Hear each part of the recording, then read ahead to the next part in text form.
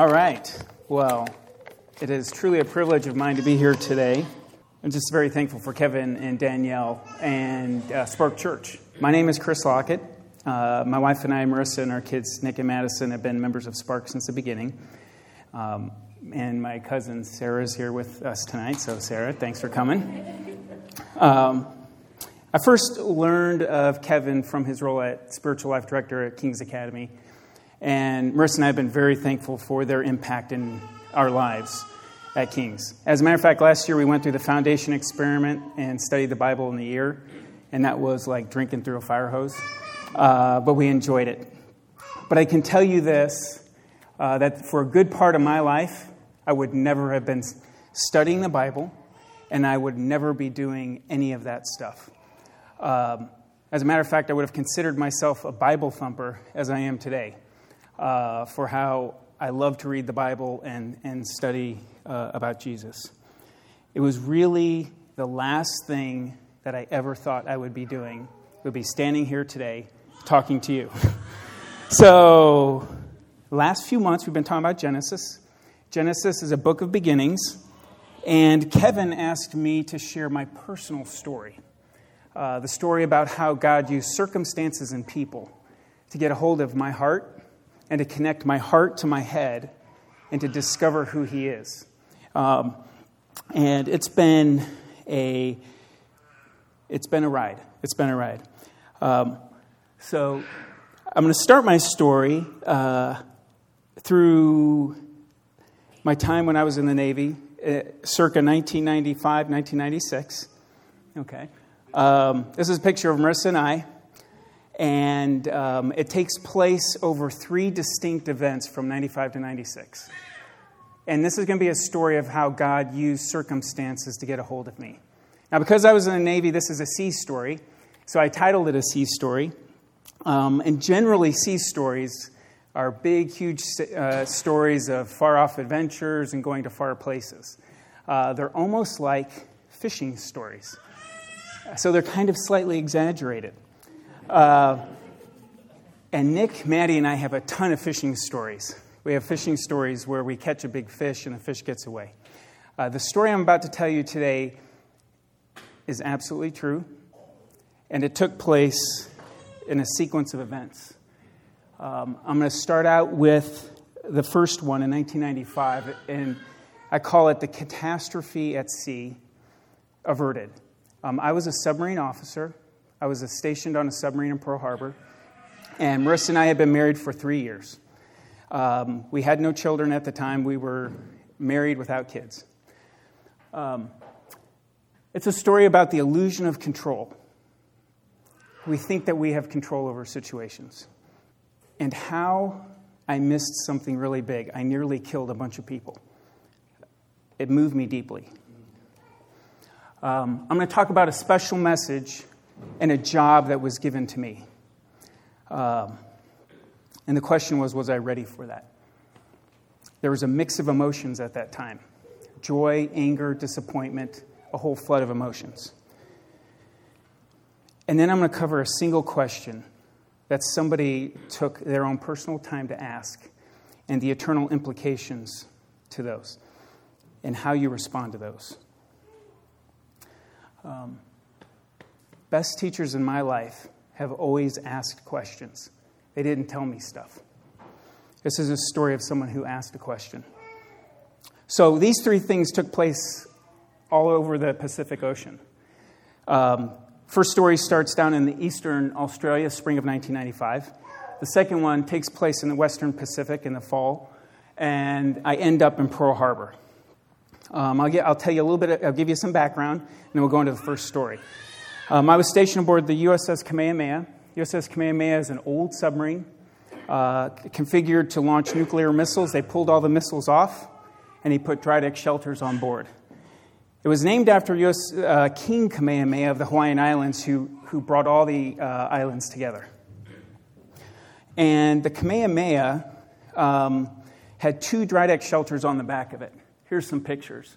What they have are 2 big tubes, and inside them are mini submarines. And you have divers and SEALs stationed in these things. And our job is to train to deliver those SEALs. It's an extremely dangerous operation to launch divers from a submarine underwater. And as a Navy diver, I'm very sensitive to how dangerous that is. If you change the depth of the submarine, you can actually give everyone the bends and you could kill them. So it's very difficult. So, changing perspectives. The catastrophe at sea, I'm going to start with the Eastern Australia, spring of 1995. The illusion of control. And I think of this verse. Paul says, "For now we see in a mirror dimly, but then face to face." He's talking about love. And he's saying that we don't see things exactly as they are. But one day we will. "For now I know in part, but then I will know fully, just as I have fully known." So the story takes place off of Australia. This is a blow-up of the area. We're off the coast. And let me go back here real quick. And we're doing operations off the coast. In this case, we had spent days and days doing this work. I was standing officer of the deck. I was driving the sub. And I want to give you a kind of a background to the story. This is what periscopes and masts look like on a submarine when you're at periscope depth. So if you can imagine, the submarine's underwater, and this is about all you have sticking up. Okay? Very hard for people to see this, very hard for ships to see. And it's in this condition that we're launching divers. It's also important to know, this is a picture of the electromagnetic spectrum, but basically the point here is you can't see everything that's going on around you. As much as you think you'd like to see, you think you see everything, you really don't. And so here's the setup. We're sitting there somewhere off the coast. There's the Kamehameha. These operations are so dangerous, you must have a tug safety boat with you at all times, sitting about 500 yards off the aft starboard bow at all times. And that ship looks something like this. It's pretty big. There's a lot of ship under the water that you don't see. And we're wrapping up a long day. We were closing up a day of operations. I'm sitting at the periscope. And as officer of deck, you're the only one who has eyes on the scene. So you're driving the ship. You're supposed to be in control of the whole thing. And this is about all you can see of a ship through that periscope at night. You see a top light on the ship, and you see its port running light, which means the ship is going this way. That's the picture when the ship's about 500 yards away from you. And so we're wrapping up everything, and I'm kind of gonna reenact this situation for you so you can kind of see the situation. But in reality, you're sitting on a scope and you're doing these turns, and you're scanning the horizon, and you've got about 3 feet of scope out of the water, and you're looking. And about every minute and a half, I'm looking at this ship. So we're wrapping everything up. We secure operations. The captain leaves the bridge. He says, "I'm going down to ride the bike." Wrap it up, take everything out, and go. So a whole flurry of things start happening. Doors shut, things turn on, tanks are moving water from tank to tank. A whole bunch of stuff is going on. And I'm scanning. And I hear this report. Connie SM, signal strength 4 contact, bearing 116. Signal strength 4 contact means you're about to get hit by somebody. So here we are. I look out the scope, and this is what I see. I see the tugboat about 10 yards away from me, driving straight toward my periscope. A couple things that are important. The water that we're in is so shallow, I'm not allowed to change depth or to go below my current depth. And I've got a bunch of mass sticking out of the water. Matter of fact, we're so shallow, if I take too much of a depth excursion, I'm going to put the submarine into the ground. It'll be a grounding. I'll hit the bottom of the ocean. So I turn around and see this, and my actions kick in. Lowering number 2 mast, Chief of the watch, lower all masts and antennas. Dive, make your depth X 0 feet. The diving officer says, officer to deck, we have commander's standing orders.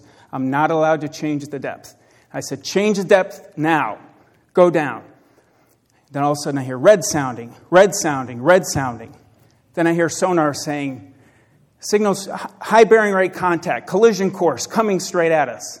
My scope's down, everything's down. I have no idea what's going on.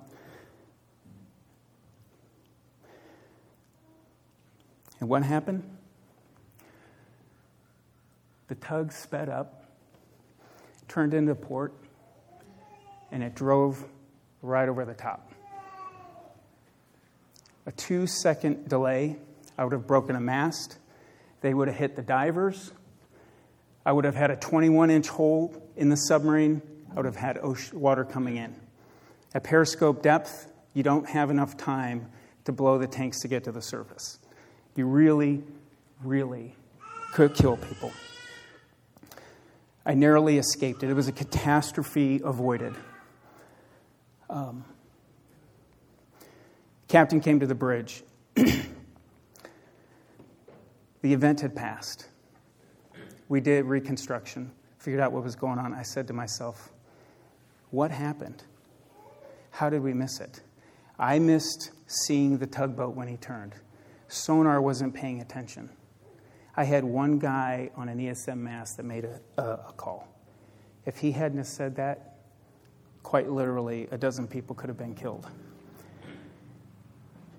When you go through something like that, and at that point, I stayed on watch and we were wrapping everything up, you start to think about how important people are. You start to think about, what if I didn't listen, what would have happened? I think about my friend Craig, who was sitting as a diver in that shelter, and his kids. I was thinking about my other shipmates. I was thinking about how close I was to a disaster. And you ask yourself questions, why do you do that? Why did that disaster get averted? And I think it's because God was telling me something. I think God was telling me, when you think you're in control, you really aren't. There's a bigger picture out there, and you probably are not seeing everything that's going on.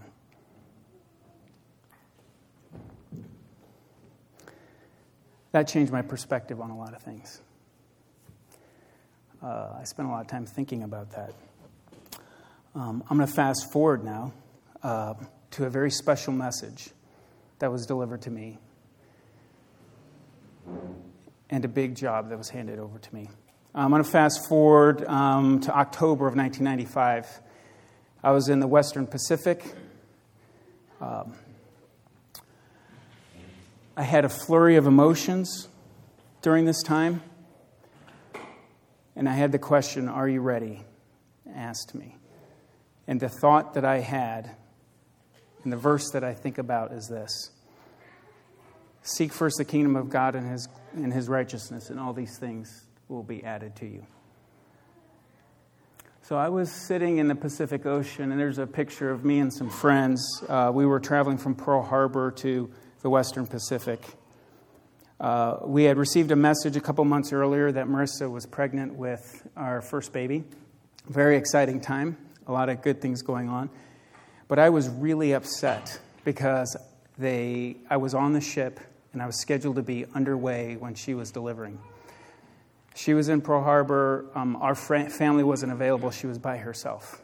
And quite frankly, they probably could have done without me for a week. But the executive officer on the submarine said, hey, you're in the Navy. And by the way, the first one is always late. So we'll be done, and then you can fly home. And I told Reed Tanaka, I said, Commander Tanaka, thank you, but I still was not happy. I was pretty upset about this whole situation. So I'm going to read to you from my log. Not my log, my little note that I have, of what was going through my mind October 30th, 1995, 7:20 p.m. India time. It was actually the 29th of October back in Hawaii. I was turning over his EOW. I was in the captain's stateroom. He said we were going to go over some questions. He was doing his normal training. And after the turnover and a discussion, he said, "I have a big job for you. Are you ready?" And I replied, "I'm always ready, and I'm not doing much right now." I'm kind of upset because I'm not really doing much on the boat. I should be off with my wife. Okay? And he said, "Lieutenant Lockett, I want you to raise your son to be a Christian." He said, "Congratulations, Chris. Here's the message." He shook my hand. I said, "Yes, Captain, I will." I had no idea what he was saying. I smiled because I was happy. I'll read the message to you. Lieutenant Lockett, Marissa wrote this message, sort of. Most of it to the end. "Aloha, our baby looks just like you. I only gave him one freckle on his leg. I love you and can't wait to see you. I'm fine. Recovery's a breeze. Birth is not as bad as everyone says. See if you can come home soon, Marissa."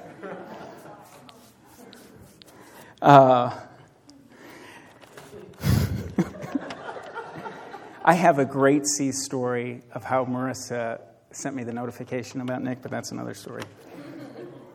It's fantastic.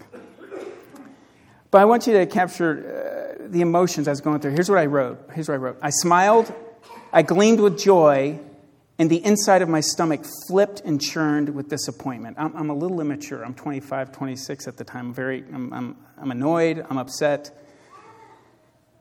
What an unusual feeling to have. So happy to report a healthy baby and a mother, and so utterly dejected that I missed his birth.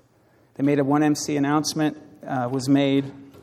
Here's a picture of Captain Reese. This is another picture of him, but he's a fantastic man. I respect him. Captain Reese told me to do something, I would do it because I respected him that deeply. Now, quite frankly, I had no idea what being a Christian was. There's a picture of my cake. I'm all happy. On the inside, I'm churning. And I don't know what to do with this statement, raise your son to be a Christian. It's an important job, and what am I going to do? I mean, how seriously am I going to take that? Am I going to figure out what that is? This other message that I saved is the personal message from the commandant to the captain, telling the captain that Chris's wife had a baby and everything's fine. Please pass the message. I saved this message because it shows that they really do care about people in the military. But when I flew back and got back into port, I was able to see Nick for the first time. There's my picture of baby Nick. And as a new father, some of the new fathers in the room can probably attest. It's a life-altering experience. And I had just committed to raising my son to be a Christian. I don't know what that means. I mean, what does that mean? I don't know. But my perspective shifted. And then we come to a final perspective shift, a simple question and a new beginning. So I'm going to fast forward a couple months. It's now spring of 1996. We're back in Pearl Harbor. I have just left the submarine. I'm on a surface tour. We're new parents. And Marissa says, we really need to go to church and actually raise our child in a responsible way. So we show up at the sub-base chapel. Bear in mind, I'm not a Christian. I'm not a professing Christian at the time. I wasn't born in the church. I wasn't raised in the church. I know nothing about God himself. And I get approached by Captain Repshold, who's on staff at SubPac, and he looks at me and he says, "Chris, looks like you have some questions. You want to talk about some stuff." And remember, I'm still kind of upset at the Navy and mad. And I'm like, yes, I have a whole bunch of questions. I have a question about God. I have a question about why did he do this to me? I'm like, why, what's this? And what about sacrifice? And what all these things? I had all sorts of questions. And he said, Chris, why don't you come up to my office and we'll talk and we'll answer questions. The best teachers I've ever had asked me questions. And they want discussion. And I think of this verse. Jesus asked questions. He asked Peter, who do you say I am? He didn't say, I am the Christ, I'm the Messiah. He said, who do you say I am? What Captain Repsholt did was ask me questions. And they led to a much bigger and better story. My first meeting with Captain Repsholt was, what kind of questions do you have? And I probably peppered in with about 40 of them. But he answered every question with grace, with accuracy. He resolved any questions I had. He didn't give me Sunday school pat answers, but we had discussion. And finally, he looked at me and he said, you know what, Chris, it looks like we need to look at the book of Romans. Let's study the book of Romans. And I was reluctant, but I decided I would go and talk to him. And the following Wednesday, we opened the book of Romans. And I read the first sentence with him. And I am not kidding, but when I took that step and I engaged in reading, up until that time, reading the Bible was blah, blah, blah, blah, blah. At that moment, my eyes were opened, and I heard the Word of God as I read it. I know what it means when it says, I was blind, and now I see. I spent several months with Captain Repsholt going through the Bible. Matter of fact, I don't know if you know this, Romans 1 is 7 verses for one sentence. This is how Captain Repsholt disciples people. We start with Romans 1. Oh, let's get a background of Romans. Okay, let's talk about Paul. Who's Paul? Oh, let's talk about a bondservant. What's a bondservant really mean? Christ Jesus, the Messiah, who is he? Let's talk about that. Jesus, the man. Let's talk about what called means. Let's talk about being set apart. How about the gospel? Okay, how about, let's talk about who God is. Is there a God? Talk about what did he promise beforehand, when, through. I mean, you get the point. Every word was an education. He let me see a bigger picture. He connected my head to my heart. He didn't fill me with facts, but he helped explain who God was. He let me understand who Jesus was. It changed my perspective forever. And all it took is one person to ask a question and want to engage. So my changed perspective, my sea story, the catastrophe was averted. I learned how to depend on others and knowing that I don't have all the information. It's the perspective of the periscope. When you look out of a periscope, you are seeing a limited view. How many of us are looking at the world in a limited view? How many times do we have someone talking to us and we don't listen? How often have you avoided catastrophe because maybe you did listen to somebody? The illusion of control. And how do I act now? A special message, a big job. Am I really ready? Will I listen? Now that I know I need to listen to people, if somebody gives me a message, am I going to listen? There's more to life than just me. There's a much bigger story out there. A simple question and a new beginning. The importance of one single question and eternal consequences. And seeing God's bigger, better picture and pursuing Him and living Him. These are the kind of things that happen when God grabs a hold of your heart and he has control of circumstances. You think you have control, but what you really find out is God is trying to teach you something. And in my case, what he was doing was exposing me to his bigger story. And it has been a beautiful story ever since. You see, my C story became a C story. I actually saw who God was. I saw Jesus. I saw how he works through people and circumstances.